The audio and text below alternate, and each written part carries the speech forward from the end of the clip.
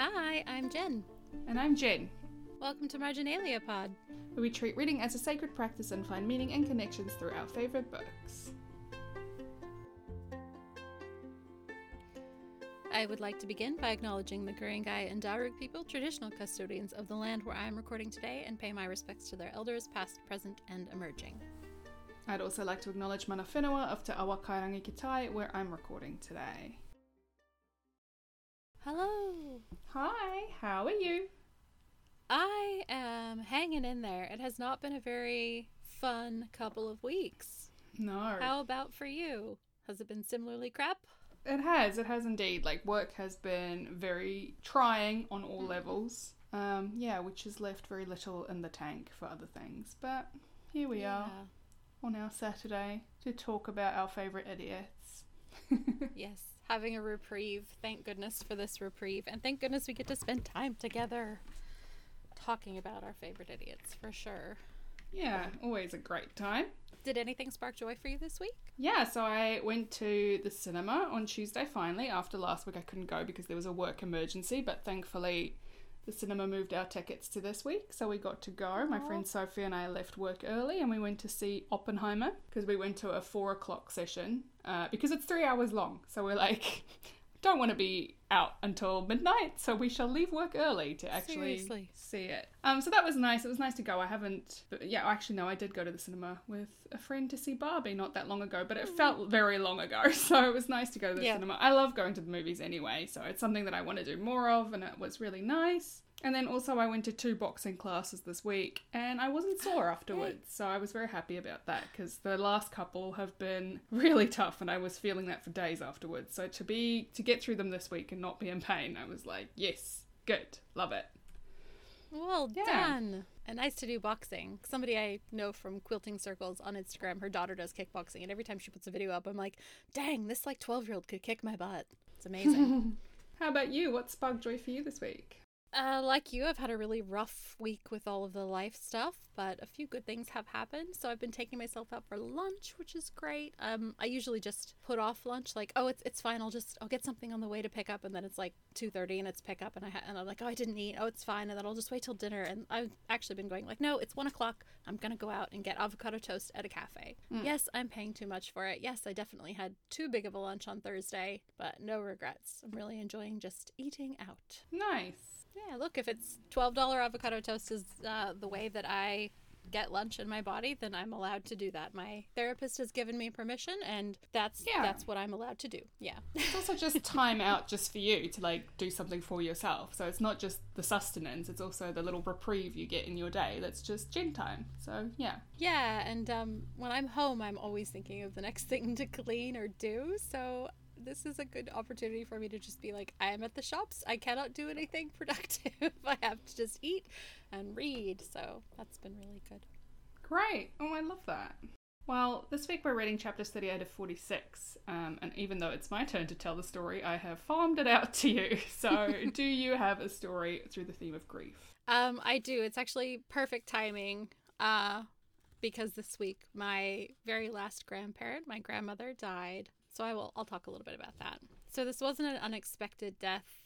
My grandmother had been in a decline for a really long time, and I knew it was coming for sure for about a week. But in the week that I knew, it was like I had focused all of my energy on being there for other people. So I went to a mutual friend's sister's funeral. I did a lot of kids stuff. It was back burner in my brain, but I wasn't really thinking about this impending event. But then when it did happen, it really took me by surprise.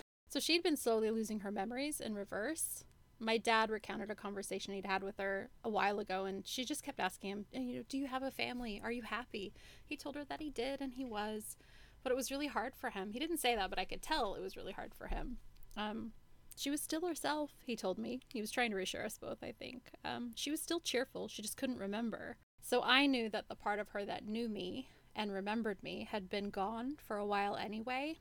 And when I got the news that it was close to the end, I really wanted to call her or send a message or just say, I love you and thank you for loving me. But I decided not to because I thought maybe it would distress her or confuse her. And, Like, would it really be satisfying if that were the last interaction we had? What kind of thing was I really looking for? Closure is a myth. I know that. So I let go of that. And that was probably the hardest thing, was to just not try to see her or speak to her and to let her slip away without intruding.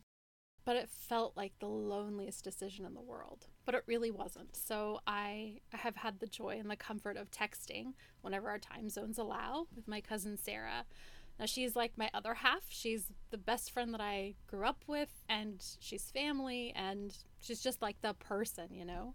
We've always had a really similar shape of love for our Graham. She was there for us both in a way that we really needed when we were teenagers, and she loved us unconditionally. She loved us as we were, as we are, and we had built our lives and families around that foundational, unconditional love, which is something that I hadn't really thought about, but it's definitely true. So we got to share memories and talk about what it means to lose this last grandparent, and in sharing that with her made it easier for me to get on with my day. It made it easier to stomach the gut punch. So now, in the grief of it, feeling the feelings, I get to think about how my grandmother cared for me and my cousin and my sisters, and I think that's the legacy she left behind.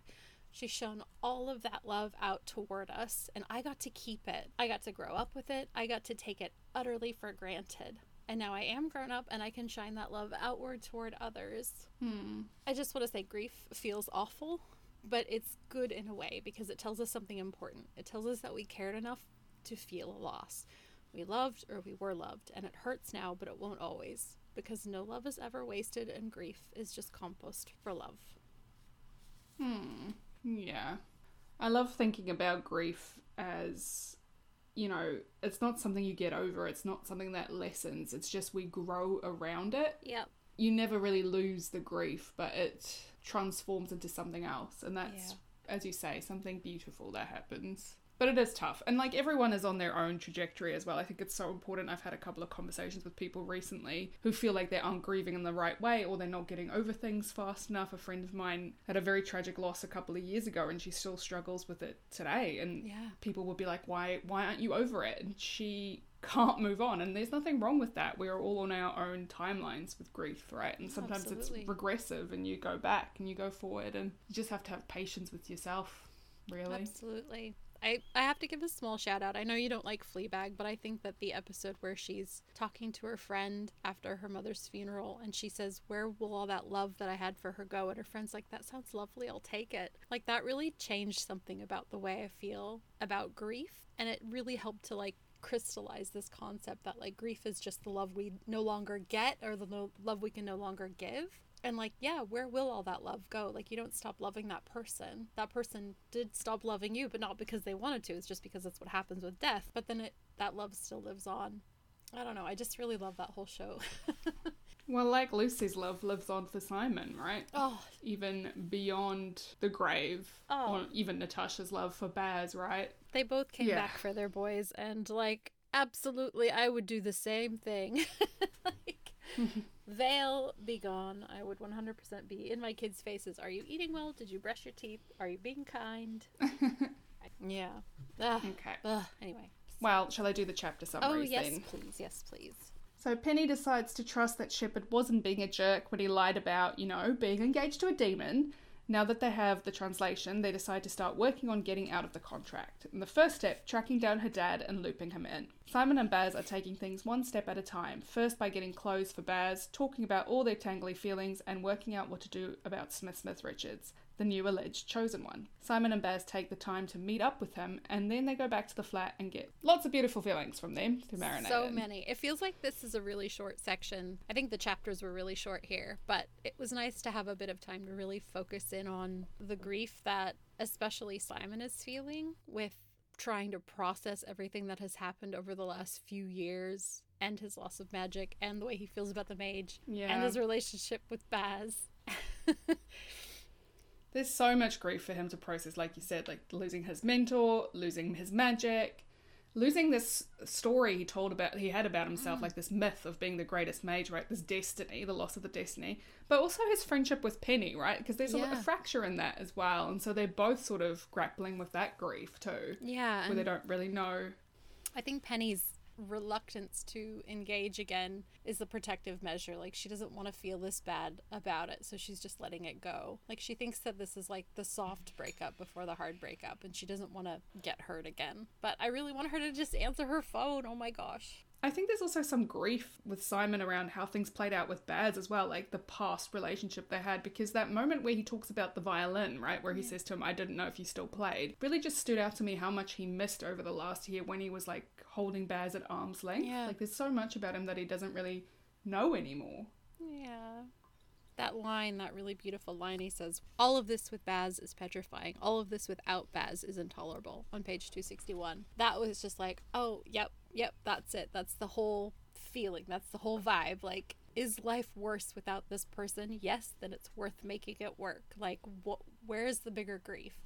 And the bigger grief would be without Baz. So I think he's making the right decision and for the right reason, but it's just really interesting that he couldn't articulate that until he'd actually thought he'd lost him. Yeah, and I think there's grief mixed up in that as well. Like, there's a kind of a grief hangover that they both experienced from that breakup, because it wasn't very long, but it still had an impact, right? And so, like, there's also this that hangs over the relationship. Like, Baz says, you know, he'll keep his bags at the front door just in case he throws them out, and there's this uncertainty that they still have around each other, and this like real carefulness that they're handling each other. But I think it really speaks to their expectations of each other, because they're communicating and they're setting new expectations of behavior for each other, and also what their relationship is going to be, which is unpacking a lot of expectations of relationships as a whole. Like, Simon is really trying to figure out what it means to be in a relationship, right? Yeah, for sure. He keeps interrogating himself about it, right? He keeps saying, like, is this what people do when they're in love? Do they keep touching and talking? And then what? Like, he just wants to know where it's going. Like, he's looking at where's the template for all of these relationship expectations. And, like, I'm sorry to say, Simon, but there is no template. You just have to make it up as you go along, because every relationship is unique and different. There's no timeline. Incidentally, this is why all of those books like The Rules and The Game are BS, because no relationship is ever going to go to a prescribed plan, and if it does, I don't feel like it's a particularly genuine one, you know? Like, if you're having to go it's not authentic. Yeah, it's people playing their parts, right? If it's following a script like that. Yes. Yeah.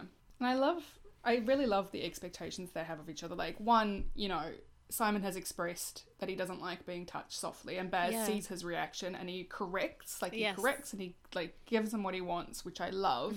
But also when, you know, Simon's like, you've got to stop questioning me, I'm holding on by a thread on page 303, and Baz is like, well, I don't want you holding on by a thread. And he's like, but isn't that what I need to do? The point is I'm holding on. I love that they're communicating these expectations. I love that bit about Baz being observant, and I'll say that he is also really observant about Simon's feelings toward the mage. Like, he'll push him a little bit on it, but he doesn't get hurtful. And he gets really upset when Smith Richards goes on and on about it. And on page 289, he goes, I don't think the fact that everyone knows Simon was duped is much of a comfort to him, especially when there's so much he doesn't know about himself. Where did Simon's ability come from? How did the mage find him? And what would have happened if the mage had been able to take Simon's power on that final fateful day? Like, he has thought about all of these losses of Simon's a lot. Like, he has actually put a lot of thought into how Simon feels, and that's just really lovely and observant of him. I think it's beautiful that he's really arced up whenever anyone gets outside of strays outside of their lane, I guess. Yeah.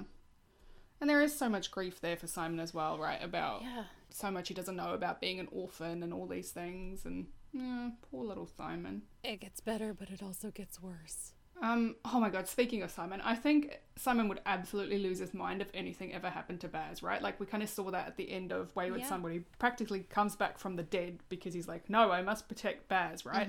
So I love that he has that exchange with him about the numpties, because that would have you know, when he's like, I would have slaughtered them. Yeah. He would just have lost his mind, basically, from grief. Yes, I love that he actually says it, and he just didn't know. Like, he was so obsessed with them, but he just didn't know. And I think this is one of the reasons I love this particular story. I love a good enemies to lovers, but I think that it really only works if, I think I saw this somewhere on Tumblr, but someone was pointing out, it only works if there's, like, equitable, respectful enmity, right? So they both fought all of the time, but they were both obsessed with each other. And so it actually really works that they then were able to flip that and just work on the attraction, just as a bit of a tangent. But I agree. I think he would have been mad with grief. I think he would have been devastated if something had actually happened to Baz. Like, he was freaking out about it. He kept hassling the teachers. Oh, I just want Baz to not have been kidnapped and stuck in a coffin. Like, poor Simon's paramours, they have a terrible track record for kidnappings. They're just that like Baz went through so much trauma in that experience, and we just moved on. Like, Baz is like, okay, that happened. We're just cracking on. It's like, no, I think you need some therapy here, my dude. I think you have some issues. Yeah, for sure. Doesn't he really freak out about the closed, confined spaces in the second book? Wasn't there a bit where he was like, this is freaking me out. I don't like it. I can't remember. Yeah. Definitely something he didn't like. Horrible. Yeah. Do you think there's grief mixed up in Shepard's regret about Penny, like lying to her, but also like, you know, he likes her, but he knows that he's like, she doesn't feel that way about me, so I try not to look at her. You know, there's that expectation that he's trying to manage. Yeah, it's a bit seeing of both. the way she behaves. Yeah. I just love how kind of clueless he is. He's like, obviously she's not vibing, and she's totally vibing, but she's just naturally prickly. So she doesn't have to be like cheerful and receptive and flirty. Like, the fact that she will not leave you alone is like a green flag, my friend. Yeah, I think there's a bit of grief there. I also think that the expectation really is big. He talks about how on page 266, like back in California, I'm probably never going to see this girl again. I'm never going to meet another girl like her. And the last thing I want her to know about me is that these tattoos are a messed up engagement ring. Like, he's already so cognizant of the fact that he doesn't want to screw it up in any way, which I think is really cute. Yeah. And I love that Penny is really, you know, she's setting clear expectations for herself. Like, she's kind of setting clear boundaries. And I love that for her. You know, she says to him, don't do it again. And on page 269, just assume I want as much information as possible in every situation. That is such great expectation setting from her. Yeah. I'm so proud of her. I am proud of her too. And I love that he's like, yep, I'm on board. Yes, I'm nodding too eagerly, but I want that too. Like, it's really cute that he's so amiable, I think is the term I'm going to go with. Very cute. I want to talk about this expectation that Baz critiques Smith Richards on. So on page 289, Smith Richards is like, perhaps I was meant to help people.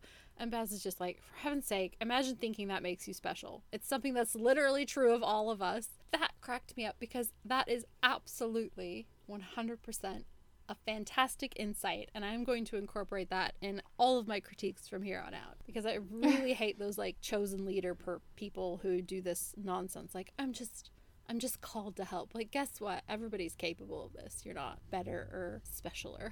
Like, everybody can do this. Oh, and I love that he is just annoyed about it. I love Baz's internal monologue that whole time because he's so dismissive and he's like so annoyed that Smith is stealing all of Simon's things. He's like, he's stolen your whole deal. I love Baz's disdain, but I also think Smith Richards is preying on people's grief, and it really reminded me of like those people who used to do this, which is a big thing in like the 90s about these like medium shows where they communicate with people's dead loved ones, right? And that is a real preying on grief as well, because people want closure. They want that. They're so desperate for it, right? And then you have these charlatans who come out and like make money off people. And I feel like that's what Smith Richards is doing. He's preying on people's grief for not having magic and not belonging, and he's getting his little cult going. This is why I keep picturing Smith Richards as Simon Baker, the mentalist, because he's like the magic list. He does look like that. Right? Oh my gosh. The curly hair, yeah, the that's how blue he's eyes. Yes. Okay. Stan. Okay. So Simon Baker Smith Richards, he's a charlatan because he keeps talking about it in a way that's like he's really winsome. He wants this ideal of this magical world. Like, he heard about the world of mages through stories. Page 294. In the stories, there are castles, there are feats of powers, dragons. In the world of mages, there's almost nothing. A school, a few clubs, dishwashing spells.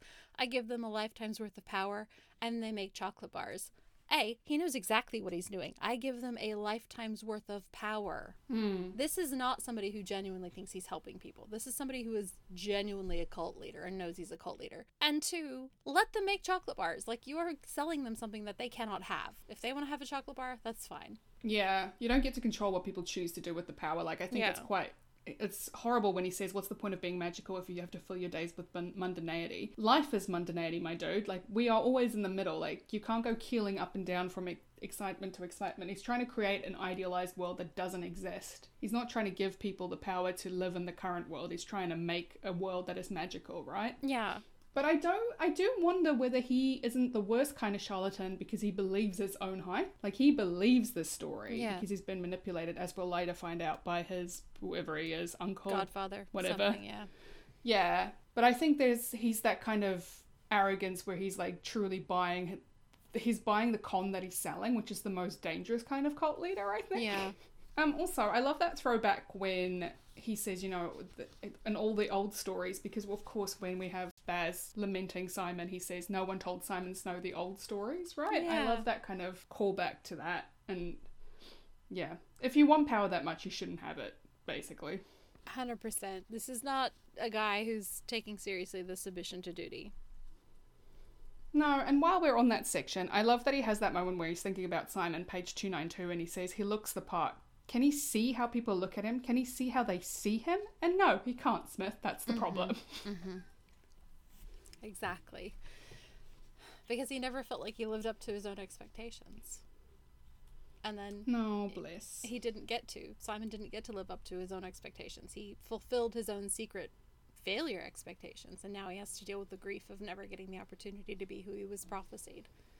It just sucks, man. Yeah, it's really the expectation of the world of mages. They build this big thing up and it never lives up to reality. That was the case for Simon. That's now the case for Smith Richards as well. Just opens these holes for these people to proliferate who take advantage of other people because you've set unrealistic expectations for your population. Yeah.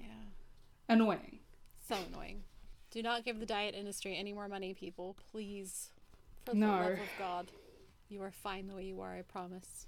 You know who I love? Demons and their very clear expectation of the law. I like this bit too. I like that they get this really specific insight from Penelope's dad, who I'm glad that somebody finally caught him and talked to him, because he's been a bit of a loose unit the last couple. He's been pretty hard to track down. Maybe not a loose unit, maybe just an unfindable person. He's just been a bit tricky. But yeah, I love that he says, oh, it's not just a contract, it's a hand fasting, which is a beautiful old term, and I feel like he and Mitali have definitely done a hand fasting. Yeah, they're bound together in 3 dimensions, right? So cute. But I love that her dad's like, oh yeah, they love contracts because that's how they get you. I know, so great. But this is good. I also love the expectation he has of Penny and Simon that they're going to get into trouble. He's like, where's Simon? Is he already fighting the demon? I do wonder if it's a bit rough on Penny that nobody is taking very seriously that Simon isn't with her. I feel like her parents should be like, okay, something's really wrong. Sit down and tell me exactly what's going on. Because no one has actually spoken to her and talked her through this. And like the people she would normally talk to are Baz and Simon, and she's like trying to ghost them. But she doesn't really have anybody else who like knows the way that they are together as a unit of a friendship. Like nobody else has seen that except for the people who watched them grow up together. So I'm a little bit annoyed that she's kind of going through it, and her dad's just like, doop doop doop, gotta follow a cult leader, and her mom's like, doop doop doop, running the world of mages. Like, I get that they're busy, but like seriously, your kid is in distress. You just pay like 5% of attention. I think it would be hard with Penny though, because she is so hyper independent and she's not the kind of person to volunteer that kind of information. So it is probably very hard for you when your child has been like that for 18, 19 years to suddenly pivot and see, oh no, she's in a moment of vulnerability, because they've never seen that from her. I mean, and they've got another kid in the house who's basically like despondent, and they're just like, we're not talking about it. Crazy time in the Buns household, that's for sure. If I were one of the younger kids, I would definitely also just play a lot of Mario Kart. That's for sure. They should hang out with the Grim Pitchers and just play Mario Kart together. Oh my gosh, why didn't Baz send up all of the like bored Bunce kids up to help his dad out? That would be genius. Why are we not fixing their lives for them? There should be a community, honestly, people. But that does remind me of the classism aspect, because I think Smith Richards sort of shows his hand a little bit here. He's very snobby and judgy of people, like, ugh, they making chocolate and blah, blah, blah. Yes. But I think it's so rich for Fiona to accuse Baz of being classist when she is the most classist person around. But also, I agree with Baz. I agree with his opinion on vaping. Yeah. I once in my office was saying something about vaping. This was my office previous to the role I'm in currently. And I was like, I just don't know. If you're going to be vaping, why don't you have some self-respect? And at least 2 people in the office turned around and went, I vape. And I was like, I stand by what I said. So like Basil says, I object to you looking like a yob. I do not love vaping because it's one of those things that's like, it's probably going to be really terrible for you in the end. And also, it's really easy for kids to get vapes and it's really addictive. So I'm very wary of that just in general. Like as a parent, I'm like, no, keep it away. But I guess she doesn't want to have open flames around him, so I can kind of give her a slight pass. But yeah, she probably looks like an idiot. I'm just speaking from a purely secondhand consumption aspect. I would much rather be around people that smoke than people who vape. And also, I go to a lot of shows.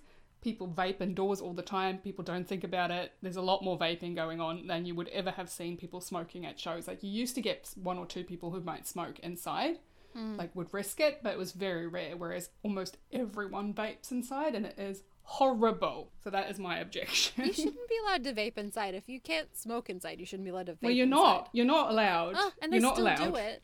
Yeah. You go to it, like when I went to, like you go to a show, you sit out in the rafters, whatever, you can just see all the vape clouds going up. Like, people are way more willing to do a quick vape than they are to like smoke, even in areas that they're not allowed to. My friends who like vape in bed, who would never smoke in bed, things like that. It's just horrible. Anywho, sorry if you vape. But also not sorry. I had this friend, Shadra. She used to get in her car. She worked morning shifts at a cafe, so she would get in her car very early in the morning and roll all the windows down, no matter how cold and rainy it was, and have a cigarette on her way to work before she had even eaten, because it was like her favorite thing. And I always remember that as like, this was one of her favorite things that she ever did. Like, it was her little time for herself. And I was like, well, I can understand that. But like vaping, I just don't.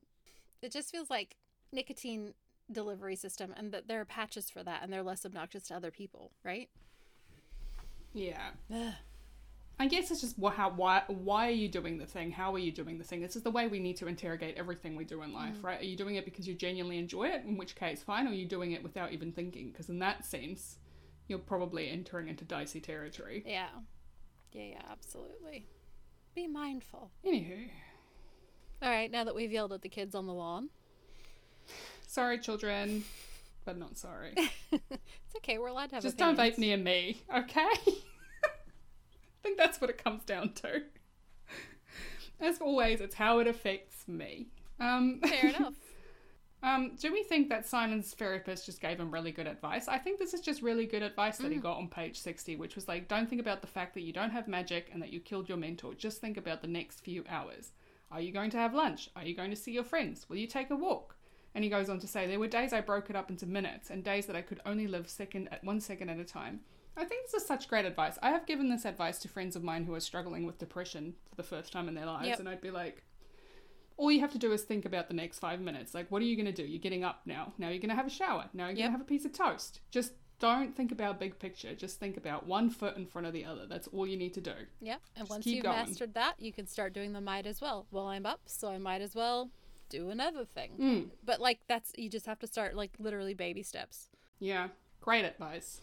This is how I get anything done when I am in a, like, I don't know what to call it, but when my ADHD is really digging in and my executive function just bottoms out, I just have to go right back to like, what am I going to do in this next minute? Like, am I comfortable? No. Am I okay with myself? No. Okay, then I have to change something. What's one thing I can change? Just have to keep getting a little bit better, inch by inch. It's never going to be better right away, and doing a big thing is going to take more energy than doing one small thing. So start small. And yeah, his therapist is great. Can Baz maybe call this person? Because Baz also needs some good advice. They should just all go to therapy. Penny, everyone. Off you go. We love therapy. Therapy's great. Here for it. Truly. Well, I think that was all my expectation and my grief. Did you have anything else? I think that was it for me too. I did have some tangential. Oh yes, so do I. Go ahead. I love the level of security in that exchange when Baz is like texting on his phone and Simon says to him, you know, who are you texting? And Baz has that quip that's just like, my other boyfriend, the one who texts back. I think that really shows the development of their relationship. It shows that they're healing in a way that he can make that joke. Because they've had conversations now, and like Simon still tries to grab the phone, but he's like, I'm texting Buns. Like, so great. When would I have time for another boyfriend? I know, and I love So that great. because he doesn't actually need to text Simon because they're together all the time now, which is great. But he's still mad, and that's okay. Yeah, absolutely. Like, sometimes I'll notice that it's been like a week since I texted my husband, and then I'm like, oh wait, it's Christmas. We've seen each other for like a week straight. I don't have to be like, why haven't I texted you? Because like you're right here next to me. We're both sitting there showing each other memes by just holding our phone up. Like it's okay, yeah. But I like that they're together enough that they don't have to worry about that. There is one thing here that I've always thought was kind of problematic, and that is the way that Simon is very rough with Baz to the point that I think veers into abusiveness. So he says on page 275, like, I'm holding Baz now tight enough to bruise. I'm biting him hard enough to break. It's only okay because he isn't human. He isn't and I am. Yeah. And I'm like, is it okay, Simon? I don't think it's okay. Just because you can't hurt him, just because you can't wound him doesn't mean that behaving in this way is okay. This is true, and I love that you brought this up because we are going to see Baz check this behavior and actually set a boundary. I think he's choosing not to now because Simon is like kind of super fragile and he really can't be hurt by it, but he's later going to say like, I want you to be careful with me. And Simon's going to go, oh, this is a job. This is a mission. I can do a mission and it's going to work. Like they haven't gotten there yet, but it's going to work. So I love that you brought this up because I do agree that Simon hasn't really clued into what Baz needs yet, but he's going to get that soon. Yeah, it's just... It makes me uncomfortable to think that you would put your own needs and safety to the side because your partner has a greater need for something at that moment. Like, yes, Baz can't get hurt, but if Baz wasn't a vampire and if he could get hurt, if someone behaved this way in a relationship, it wouldn't be okay. It wouldn't be okay to hurt someone just because you could. And there are a couple of moments even in the previous book where Simon does things like this, where he is too hard and he is too rough and he catches himself saying it's because he's a vampire, it's okay. And I don't think that's a legitimate excuse to behave that way. You're absolutely right. So you're right that he does. They talk about it and a boundary gets set later on, but it's just something that I've always thought was like, you can see how that kind of behavior could get out of control really quickly if you didn't have a supportive partner who can help you learn. If you weren't, like if Simon grew up without this, what kind of partner would he be down the road, right? Absolutely. And I think there's an interesting, I'm thinking of the night on the rooftop where he finally confronts Agatha and they break up. And he uses magic to compel her to stay. And then he's like horrified immediately at what he's done. And he like lets her go right away. Like he clues into it as soon as he's aware of it. And he tends not to repeat the same mistake again. So I think it is a lot about being taught. Like he just hasn't been taught these things. Yeah, 100%. I have a friend who she works a lot with consent and, you know, how to behave in a relationship. She works particularly with sports stars. She goes around to sporting teams across the country and teaches them about how to be respectful to women, because often these are 16-year-old boys who get put into high pressure sporting situations. It's not real life when you live a life like that. When you are a, first grade sports star, you're traveling the world, you've got a lot of money, you don't know how to be a functional adult. So she basically goes around and teaches them, and you think that this is just normal, but this is why you see a lot of problematic behavior in young men, because they have all the power and they don't get taught to check it, and women are afraid to check them and when you're in that situation, right? So it's great that there's an awareness of that, and that there's an awareness that it is a learned behavior and you have to teach people to be respectful. I love that. We'll have to circle back to that when we get to that point in the book, because I would love to see how you feel about whether or not Simon is learning well by the time we get there. I'll have to keep my eye out for that too. Definitely. It's really important to like try to clue in, but I honestly think sometimes, especially because I live in like house neurodivergent, it's really hard to teach this if you're not already good at it. Like I have one kid who's an empathy sponge, and I have another kid who's just like the shrug emoji. So I have to balance, like the one is like too empathetic and always like feeling so much, and the other one is just like nah, I want this, so I'm gonna do it. Like, even if it hurts someone, like, it's really hard because, like, it's not malicious, but also then the other one's crying because I'm upset. Like, oh, it's a whole thing. So I can see Simon is just not, like, cluing into that yet. I have a little bit more grace for him because I feel like he's on Team Neurospicy. Yeah, he's also not had anyone to teach him, so it's just about having the right people around you. So, exactly. Yeah. He's getting there. His support system is growing. He's staying. He's being present for it. I'm very happy about that. I had a few tangential. I love that when Simon and Baz are on the train and he's being a little bit physical with Baz, like a little cuddly. He says, page 261, there's at least one guy giving us a dirty look, and I kind of hope he speaks up because I would dearly love to punch someone right now. That's a decision I could wrap my brain around. Oh, same, buddy. I have had that kind of week. This is why I have run like 25 kilometers this week. I'm not a puncher, but similar vibes. And I also love that Shep just loves being in England. Like, yeah, he loves the sandwiches, he loves scones, he loves jams. He wants everybody to know how good it is. He doesn't think English people realize it. This is how I feel about Australian coffee, by the way. I think Baz is very funny in this section. Like, he says on page 262, when Simon wants to know if Fiona's home, and he says, I don't hear Joe Strummer, so probably not. And Simon's like, is that her boyfriend? And Baz says she wishes. Like, I get it, Fiona. I also wish Joe Strummer was my boyfriend, but it's so funny. And then, you know, he's got really salty because no one offered him a leaflet, and he goes, no one ever wants me to join their religion either.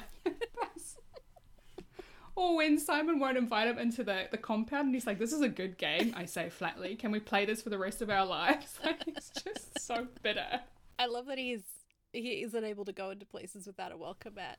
I love that Ship has that observation, page 295. We get into a cab, which I predict she won't pay for. Penelope plays fast and loose with goods and services. She's like, never paying for anything. No, she's like a one-person economic depression. But I love her. Way to be anti-capitalist, Penny. Can we talk about how on page 304... Simon says, how could you be insecure, Baz? You're the most arrogant person I've ever met. And he goes, they run on different tracks. I was like, oh, that's what that is. I worked with a guy who we would often marvel about the fact that he was both the most arrogant man I've ever met, but also just deeply insecure, like just so constantly looking for validation. And we'd be like, how is this possible? How can you be like this, but also be this needy? Don't understand. Confidence and arrogance are different, and I love seeing Baz grow in confidence, and the way that I'm seeing him grow in confidence is through his vulnerability, and it's just beautiful. I think that's all I had for tangential. Yeah, me too. Did you have an in-depth for us? I do, so I'm going to talk about the bits on page 276 right after they've had this sort of cuddle and Simon was too rough and then he had a meltdown again. So on page 276 he said, I'm sorry, Baz, I'm never going to get this right. And Baz says, we've only just started trying. And then Simon says, now is when I'd leave, normally. Now is when I can't leave. I need to ride this out. I need to keep riding this out. So, like I said, there's some kissing and then Simon has another little meltdown, and I think this is something that's happened before, but Simon has been interrogating what a relationship is throughout this entire section. So, like, as I said, he repeatedly asks, is this what people do when they're in love? Is it just talking and touching? So he's trying to sort out what to expect from the relationship he's committed himself to. But he's really struggling with the way he loses himself in the physical side of the relationship. And there's a real sense of grief that he can't meet the expectations he has for what a relationship looks like. I think he's really mortified that he can't perform a relationship correctly. So there's definitely something linking back to this idea of his brokenness, his worthlessness, and he just carries that around all the time. So he's really grieving that he can't perform to the expectations. And it's not even Baz's expectations, they're the ones he set himself. But I kept thinking about this discomfort, right? So it reminds me of my first talk therapist, Nisha, who had this amazing piece of advice for me. She told me to surf the discomfort. So, like Simon, when something is bad, I desperately want to climb out of my skin. When things feel terrible in my mind, I don't want to be anywhere near it. I want to do anything I can. I want to like start building a thing or like clean something or create an activity or stir up a fight or anything just to not feel uncomfortable. But she just said, like, take the time, feel the feeling, sit in the discomfort, just surf it like it's a wave. And I really see that this is what Simon is doing in this section. And I love that we get to see him focusing on why he has to sit in this discomfort, because he is committed to trying. And he doesn't realize it, but he's actually set his own expectations. And he's going to do what he thinks he's going to do what he's set out to do. So I'm really proud of him for that. So going forward, I think we need to remember that no one is writing the rules of relationships for us. We consult with the people we're in relationship with, and we write them together. We don't have to conform to specific roles or ideals. So like what Simon and Baz do, they're talking about it, they're defining what is and what isn't. It's actually the biggest part of working together in a relationship, and sitting through that discomfort is a part of growing. Good to remember for sure. So how about you? What's your end up? So mine actually dovetails quite nicely with that. I've got page 302. So Baz is staying over for the first time, and they're both being kind of insecure about it. And I think Simon is really trying to surf the discomfort in this moment, right? He's really sitting with that. So the quote is, "It's always easier to make a decision when your back's against the wall and there's a knife to your throat. No time to think, just do. Grab the thing you need, steal the kiss. I'd live like that all the time if I could. I'd make my decisions jumping out second-story windows." I think this I think this links to grief, because it's a grief for the past, like how easy it was before. And also maybe for Simon, for the person he used to be. Like, he was the hero. He was the one leaping into danger and not thinking. And I think there's expectation there as well, because he's still figuring out what is expected of him in his relationship, as you said. And, like, what he can expect from Baz, how Baz is going to behave and what is okay there. But also what he can expect from himself and what he is allowed to want, even, I think. Because he's never really thought about that. Never really thought about what it means to him as a person, as an individual, to be in a relationship. I really love this quote because I too find it easier to make decisions in the heat of the moment. I always say that I'm at my best under pressure. I think it's easier because it lowers expectations in a way. You have to be okay with making choices based on the information you have, which often is not a lot of information. When the pressure is on, you can't wait to be perfect. And I think when you're a perfectionist like I am, that is a level of freedom I don't get to experience in everyday life. Like, being put in a high pressure situation is just something that really frees me up to listen to my gut and make decisions based on what feels right. What I've always found fascinating is how much more time I feel like I have in a crisis. I can get so much more done in 5 minutes when things are going really badly than I can in a normal 5 minutes. It's like everything slows down and I have this clarity that just lets me get on with things. It makes me think of action films. So when I was coming back from Europe, I watched all of the Mission Impossibles because they were showing on the plane. How fun. And you always have that moment where the bomb timer is going off, or there's like a timer to a terrible thing happening, and they do all these things, like they're running across things, they're like holding their breath, and you always sit there going, you're doing so much in this second. Can you really do this much in a second? And I think when you are in a crisis and you are behaving in a way where you only have 2 minutes to get something done before a disaster, you do, in a way, it does feel a lot longer. So now I'm like, maybe if I apply my own context to this, them doing all this stuff in a minute makes sense, right? I think going forward, what I want for us all to not need a crisis, to trust our instincts, like to feel that we can follow our gut and allow ourselves that grace to make a decision, to not feel like we need it to be perfect, or to not feel like we need to have all the information, to just be like, this is what feels right to me and I'm going to trust myself. You don't need a crisis. You don't need to have to be at breaking point to do that. We can do that every day. Yeah. It's just a practice. Absolutely. Yeah. And if you feel like you do need a crisis to make decisions, just set a timer. Honestly, it works so well. I will sometimes just walk into my kitchen and be like, right, I have 10 minutes. Or if I'm baking cookies, because, you know, you have like a set amount that they're in the oven. Like, what can I get done in 10 minutes? What can I do while the cookies are in the oven? Can I get the whole kitchen clean? I set timers a lot because it does the same thing. It makes that like artificial pressure. But I feel like it's real because there is something I really have to do at the end of it. Or there's a timer that dings. That doesn't work for me, but I'm glad it works. One of my kids loves it and the other one hates it. So your mileage may vary 100%. But I find sometimes if I'm racing against a clock, I get a lot more done. Like, oh, I've only got 10 minutes. What can I get done at this time? Yeah, great. That is good. Artificial pressure. Yeah, it's better than the real thing, right? Sometimes we need a little bit of a crisis to get going. But it can be a low stakes one for sure. We're not all Tom Cruise, so that's okay.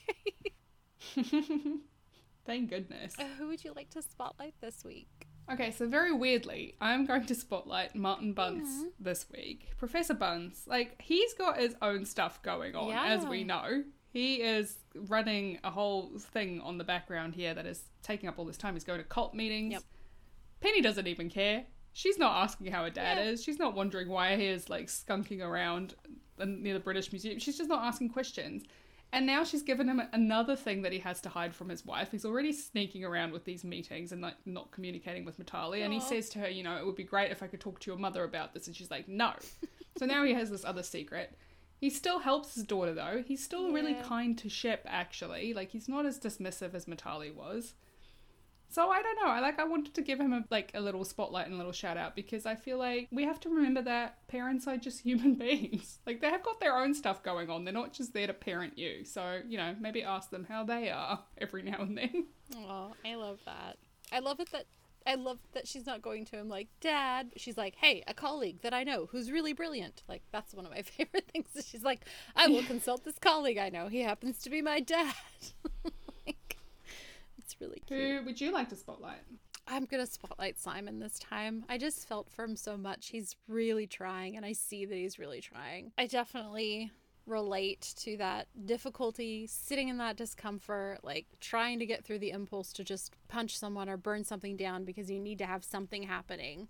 But I'm really proud of him. So, yeah. Shout out to everybody out there who's going through it in a new way. Yeah. Do you have any homework for our readers this week?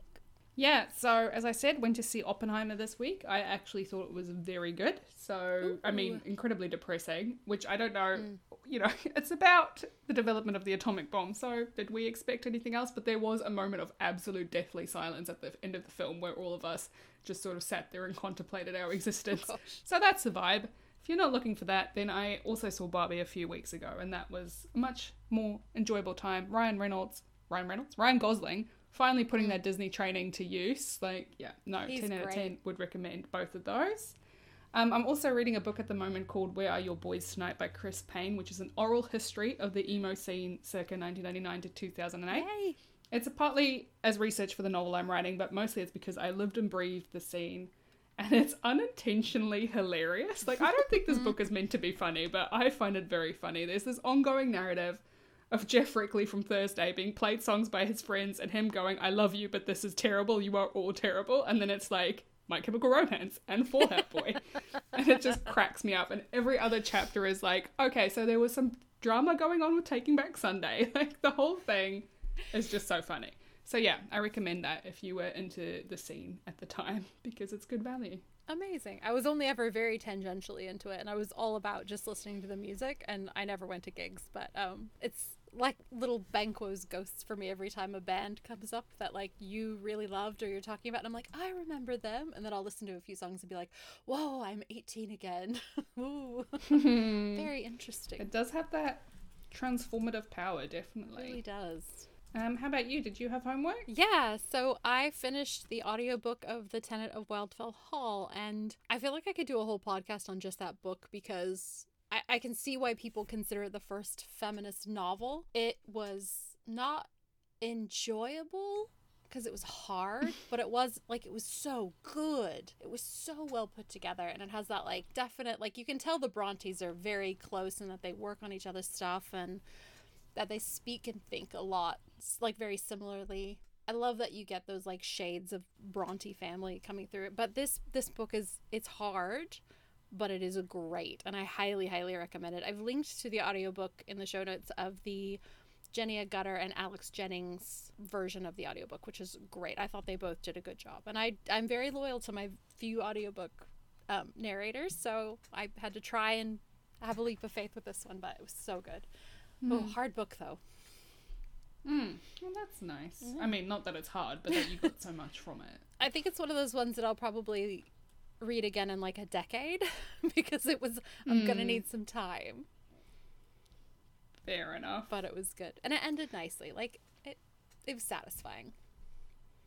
Oh, good. Yeah. That's what you want. Yeah. Well, all right then. Next week we'll be reading chapters 47 to 55 through the theme of optimism. Woohoo. Something nice and light. Yeah, it'll be great. I can't wait. Hopefully we'll be swinging up into the good of the rest of the year. Ready for that. Hopefully. Oh, thank you so much for Mm. potting today, Jen. I appreciate it. Oh, good. Always lovely to see you. And I'll catch you next week. Absolutely. See you then. Bye. Bye.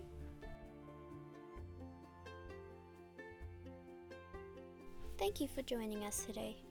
Marginalia Pod is written, edited, and produced by us, Gen D and Gen V. We'd love to hear from you. Send an email to hello@marginaliapod.com, check out our Instagram, or maybe dash off a quick review. You can also subscribe so you never miss an episode. Our music is by Scott Buckley, and the logo artwork is by Laura Cato. You can find detailed show notes for each episode and much more at our website www.marginaliapod.com. Special thanks to all the people in our various communities whose love and care sustains us. Without your support, we would be very sad little critters. We appreciate you. And to you, our wonderful listeners, thanks again for being here. We love spending this time with you.